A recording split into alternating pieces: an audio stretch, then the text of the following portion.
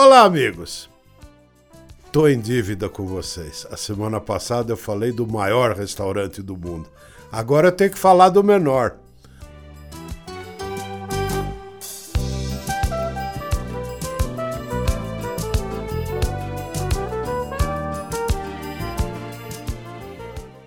Sim, amigos, existe o menor restaurante do mundo.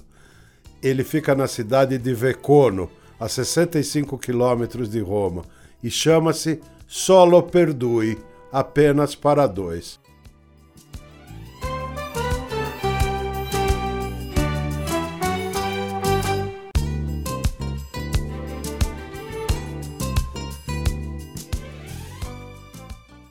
É um charmoso casarão do século XIX.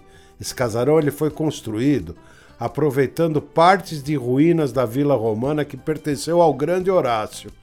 Ele abriga esse restaurantezinho onde tudo, cadeiras, bar, louça, copos, tudo é feito especialmente para duas pessoas. Todas as salas e mesas são minimalistas, tudo solo per due, tudo apenas para dois. Obviamente, é um lugar que só abre com reserva feita com muita antecedência e o preço anda mais ou menos na casa de 200 a 250 euros por pessoa.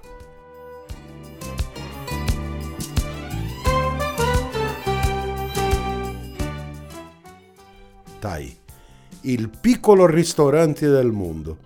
Agora falamos do grande, falamos do pequeno, e a semana que vem, sabe lá Deus que história eu vou te contar no próximo Papo de Cozinha.